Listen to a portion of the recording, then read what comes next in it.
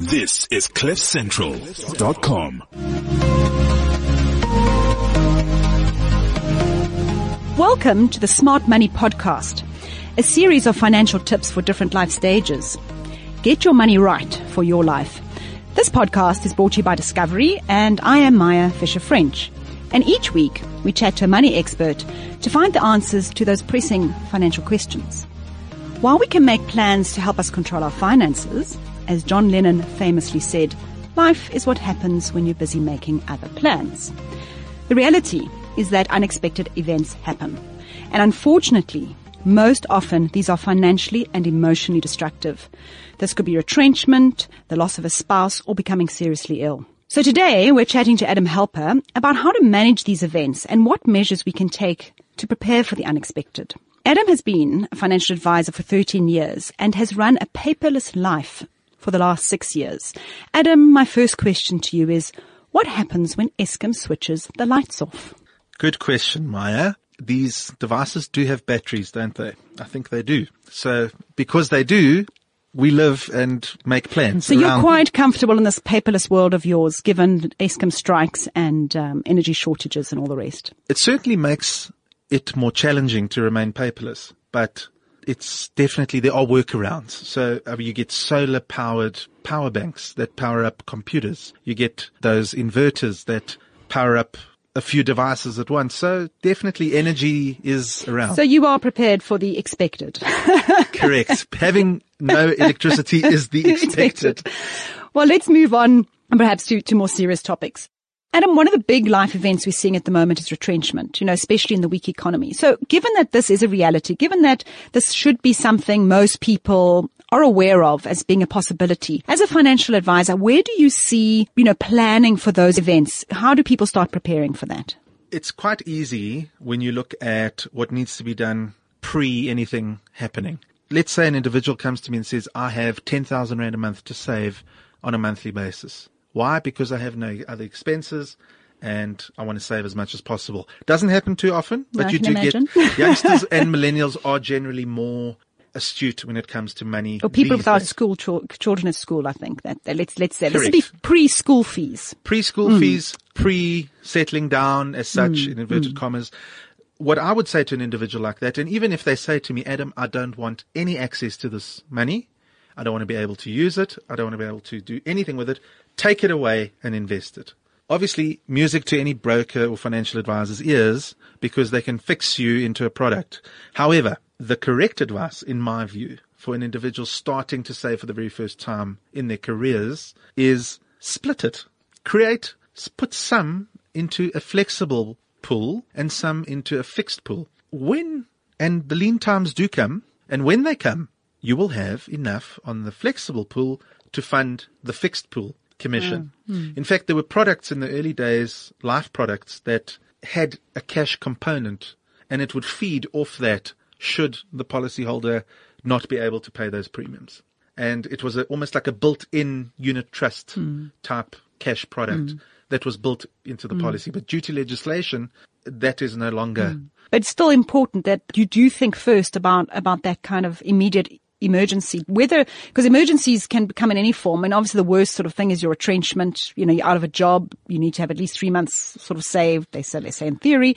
But emergencies can be, burst geysers, sick children, hospital bills. So a really important part in terms of that unexpected event. Correct. And 10 years ago, 11 years ago, you had cases where they were throwing credit cards at you because the National Credit Act wasn't as strong and strict as it is today. And people took the credit. And I would sometimes meet with them and I'd ask them, what is your, when I do a financial needs analysis, I sit with a client and I ask them, what is your actual facility? I'm not talking about how much you owe currently, but what is your facility? Because I consider the entire facility as debt if it's there.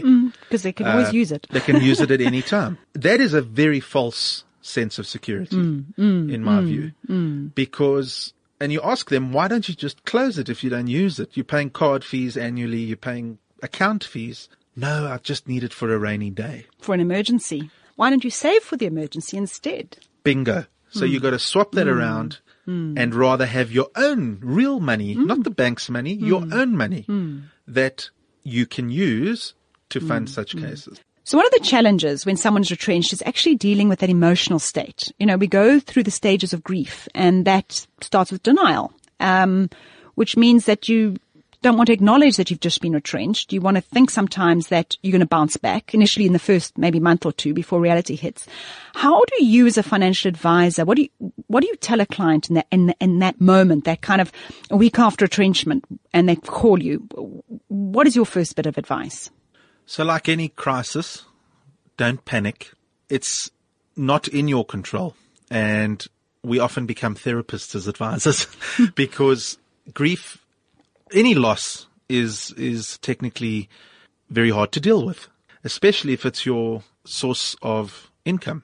And having the correct plan in place, in fact, it's almost too late when you get retrenched. So what I say to an individual, if they have been retrenched, is firstly inquire. Most financial services credit providers do offer breathing period, or a period where you can almost pause just until, even if it's for 3 months, it doesn't matter what, whether it's on your car repayment or on your home loan. Generally, you shouldn't have more than those two. But if you have other credit facilities, tell all your creditors. First thing you do is tell everybody that you have been retrenched. So now the plan that you had made is not going to stick. Can they help you? And you'd be surprised how many providers will help you. Well, one of the big things is credit insurance as well. Where a lot of people don't even realize it. On your credit card, you have credit insurance. If you've got credit, you most likely have credit insurance, which in many cases actually has a retrenchment cover. And people don't realize that. They cash in their retrenchment package and settle the debt without realizing that they actually have provision for it. So I suppose, again, it comes down to know what cover you have. Even if you've got policies in place, you may have some sort of retrenchment protection in there. Know what you have. And like you said, calm down. Don't panic. Think this through. Think this through. Don't make an emotional decision. Any decision you make under an emotional state, you will most likely regret. And especially when it comes to money. Money in particular, you have to keep cool, calm and collected. And just understand that if there's a plan in place, it's going to kick in. If there isn't a plan in place, meet with your professional financial advisor, sit with your creditors, phone or communicate with all your creditors to tell them, this is the position I'm in. What can you do to help me? And you'd be surprised. And I mean, we're talking about retrenchment, but any big life event has a massive emotional component. It's often a time of panic. I can tell you now, with my own experiences, about 1.5 years ago, my father just dropped dead. And he was a very healthy guy. He was had no health problems whatsoever. He was 60 years old. And within 48 hours, our lives changed forever as his kids. And obviously me, I happen to be the oldest in my family. So my mom then becomes I'm the new man in her life, if you want to call it that. The reason I'm saying all of this is because the emotional trauma around death in particular, it's a horrible thing to discuss, but we are discussing it. Death, at any point, even if you're prepared for it, you are never ever prepared for how it will make you feel. You are prepared for the event, financially speaking, hopefully. And if you're not, either way, it's traumatic. And money makes it just that little bit easier. Having money. Yeah. Not having money. Can make it have the exact opposite effect. And it makes it much worse. So, and I will openly admit this, and my mom has given me full permission to discuss this story. Is she listening? I hope so. A few months prior to my father just dropping, he was healthy. Okay. So being more old school, my mom decided, no, he's paying too much for his life insurance. Maybe we should reduce it or even cancel it. I didn't take that as a given. And I basically told her I'm not doing it. And whatever it is, he was self-employed. He had his own catering business. And the long and the short of it is, already when the doctors told us, no, he's had this severe stroke, he is not going to make it, go say your goodbyes, I already looked at her and I said, you're going to be fine financially.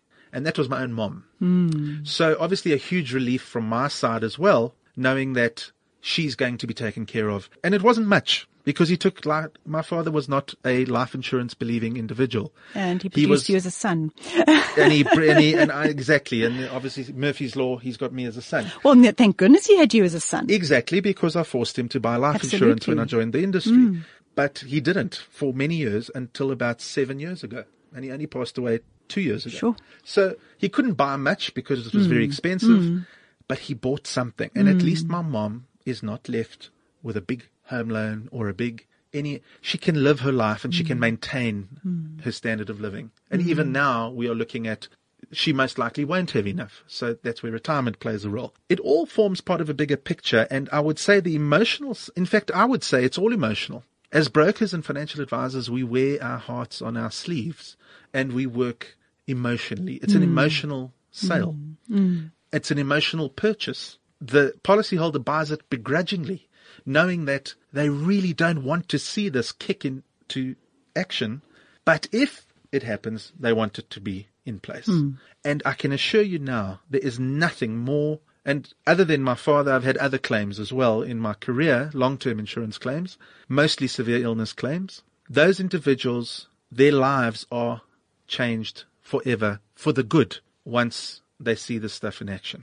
I think it's one of those things that you only realize the value of it when you need it. I was reading the recent survey by Discovery on the insurance gap for young professionals. I mean, we're talking about your father who's much older. I was shocked by the number of mortalities in car accidents, how many young people, young professionals are dying in car accidents. But what was also concerning is that in many car accidents, you don't die. You're left disabled. And you may be a young professional, and unlike your dad, you don't have somebody to support, you don't have a family. But if you're left disabled, or you're unable to work for a period of time due to the accident, this becomes very serious because you're maybe 200 paychecks away from retirement. Or you've just started a family and you've got school fees to pay and you've got a family to support. How do you have that conversation? This is my playground. That's what I do. I have these conversations with people. There are so many financial instruments available. We are almost blessed to have, in fact, we are blessed to have these products available. There are very intelligent people, much more intelligent than me, actuaries who sit and work out exactly what it will cost to educate your child, what it will cost to maintain your standard of living. That would be the advisor's role. These are calculations and discussions you should be having with your financial advisor, specifically around life-changing events like a car accident or an illness. You say car accident. In fact, I would argue that, and I haven't seen the latest claim stats, but I would argue that a lot of the claims are actually illness claims, even though these are individuals under... I think these were sub 30, but certainly your 30 to 39-year-old is sitting more with critical illness. I'm very surprised to see the figures. Cancer claims coming through, breast cancer for women. It's actually very concerning. It's extremely concerning. And a lot of people think, no, I'm sorted through my employer. The cover you get through your employer's group scheme is not as wide as a personal policy can be. There's a limit to how much the group will pay. There's often gaps in between those stages, from claim stage until it actually starts kicking in. What do you do in that gap? You understand, there's little things. Medical aid premiums. Who's going to pay those? Your advisor. There are mechanisms in place that will waive those premiums for the rest of that individual's working life. There are mechanisms in place that will pay for their children's education if something happens. So children's education, I mean, that's quite a big one. I mean, I want to know, if something happens to me, that my children, they're both at private schools. It's not inexpensive. And I'm not sure, that's a fair amount of cover you need to have to keep that in place. So one of the biggest fears I have as a father of three myself is that those school fees will be paid if something happens to me, because kids are absolutely entitled to an education, and that is a parent's duty. So if your children are at private schools, you need to make provision for that. And the beauty of it is that it's not that difficult. You sit down with your advisor and you discuss an education product, an education solution. I advocate the Global Education Protector, which is a fantastic offering especially for working individuals with young kids who are still prone to these vehicle accidents, to illnesses, etc. I know that currently there are thousands of children that are being educated by, or not being educated by the insurers, but that the insurers are funding education for. So these are are kids who've lost their parents. Kids who've either lost their parents or their parents have suffered a life-changing event like cancer or a disability. And I mean, that's big for them, that the children can continue to stay at school. Right up until matric, plus a 4-year tertiary globally. That in itself is absolutely world class. So that particular solution has been around for quite some time. There are other instruments we should also look at when it comes to education planning. Okay, this is my question, all right? What if the big event doesn't happen? Okay, so right now, so say I go along and I meet with you and you say, take out this global education protector. If you die, your kids are fine. Well, the problem is if I don't die, are my kids fine? Because I'm spending so much money on the premiums of the life protection, I'm not saving for their education. How do you find that balance?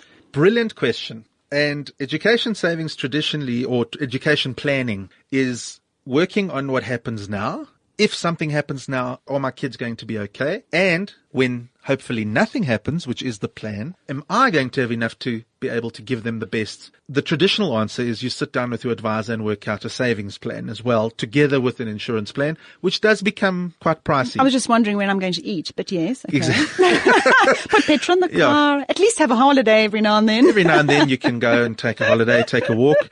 But I can tell you, as far as it goes with children, we have a product currently. I mean, there are products. There is one in particular, up until September last year, the Discovery Global Education Protector has been enhanced significantly to encourage young parents to buy it when their kids are newborn, and can be done a bit later, but obviously the benefits are going to be a bit less because now we're getting less time in. It's all about time. You've got to see it long term. So you've just had a kid. You know that with everything going well, you are going to have to pay for tertiary. Even though it seems a far, far away as a new parent, it's actually only 18 years away. We say if you buy the Global Education Protector now, we will make sure that if either parent gets sick, disabled, or passes away during their children's earlier years, so pre-tertiary education, we will take on, like traditionally with the old product, we will pay right up until matric plus a 4-year tertiary. The new version, we will not only do that,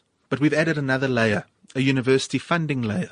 So an insurance product all of a sudden becomes a cash product, incentivizing you to live well. So based on your wellness engagement through Vitality and your status through Vitality, we will bank a status every year. And based on that, we will pay up to 100% of your child's tertiary for 3 years in a row. Even if you're healthy, well, and running around fit and earning an income. Even more so. We actually want you to be healthy and well, and we will reward you for it by paying. Because I've always wondered about this Vitality thing, because, I'm taking out the life cover and then you're making absolutely sure I don't get sick or ill or need the life cover. So Adam, another really big part of preparing for the unexpected is actually the paperwork. Now, I have to confess, that was only about a year ago that I put together a life book. And I now have a book that has all my policies, my bank details, my investments, and everything in it in one place, that if something happens to me, it's quite easy for my husband or my financial advisor to be able to execute. Is this something that generally a financial advisor would assist with? In my opinion, absolutely.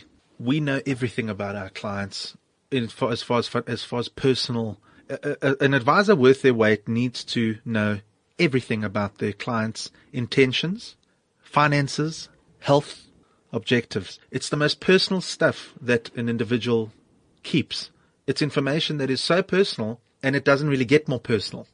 So absolutely the advisor must get involved. There is a money objective because now there is no voice. So if that individual has passed away, that advisor's job is to make those dependents feel, or at least relay to them, that there was a plan and there is a plan and they're going to be fine. And as far as the admin goes, you will help them.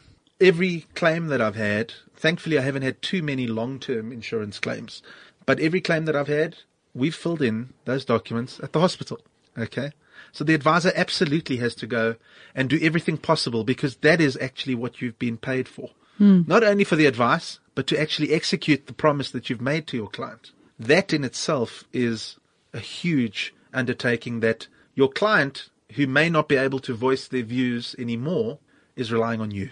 I mean, that's actually one of the reasons I have a financial advisor, just so there's somebody who knows what needs to happen. Because if my husband and I, God forbid, are on the same plane together, do they know what my requirements and wishes are if something happens to the kids? But now I've been thinking about this. I mean, I've been visualizing my life book, which I've got at home, and it's in an actual file and it's real and you can open the pages, but you are a tech person. So do you have a life file? Where is that life file? So I do have a life file. It's in paper? It's on paper and I've got nothing to do with it. My wife has taken care of that, even though I'm dead against it. You're not against Not against the life book. Against keeping the paper. It on paper. Okay. I find paper quite fallible, if you want to call it that. The way that the world works today is you can store stuff in the air and in the clouds and on servers. Okay, I'm sorry, but no one knows my passwords. So what happens? Okay, so if you went and put this life book up in the cloud, how does your wife or your advisor get hold of it?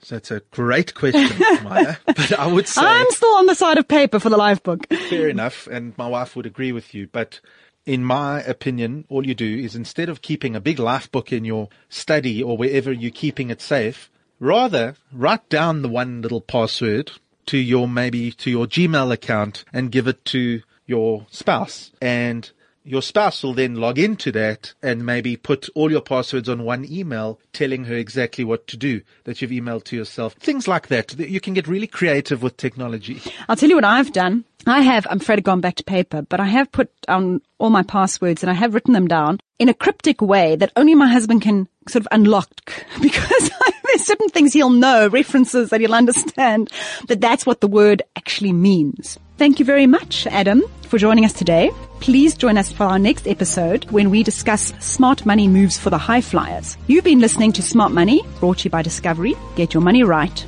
for your life. This is CliffCentral.com.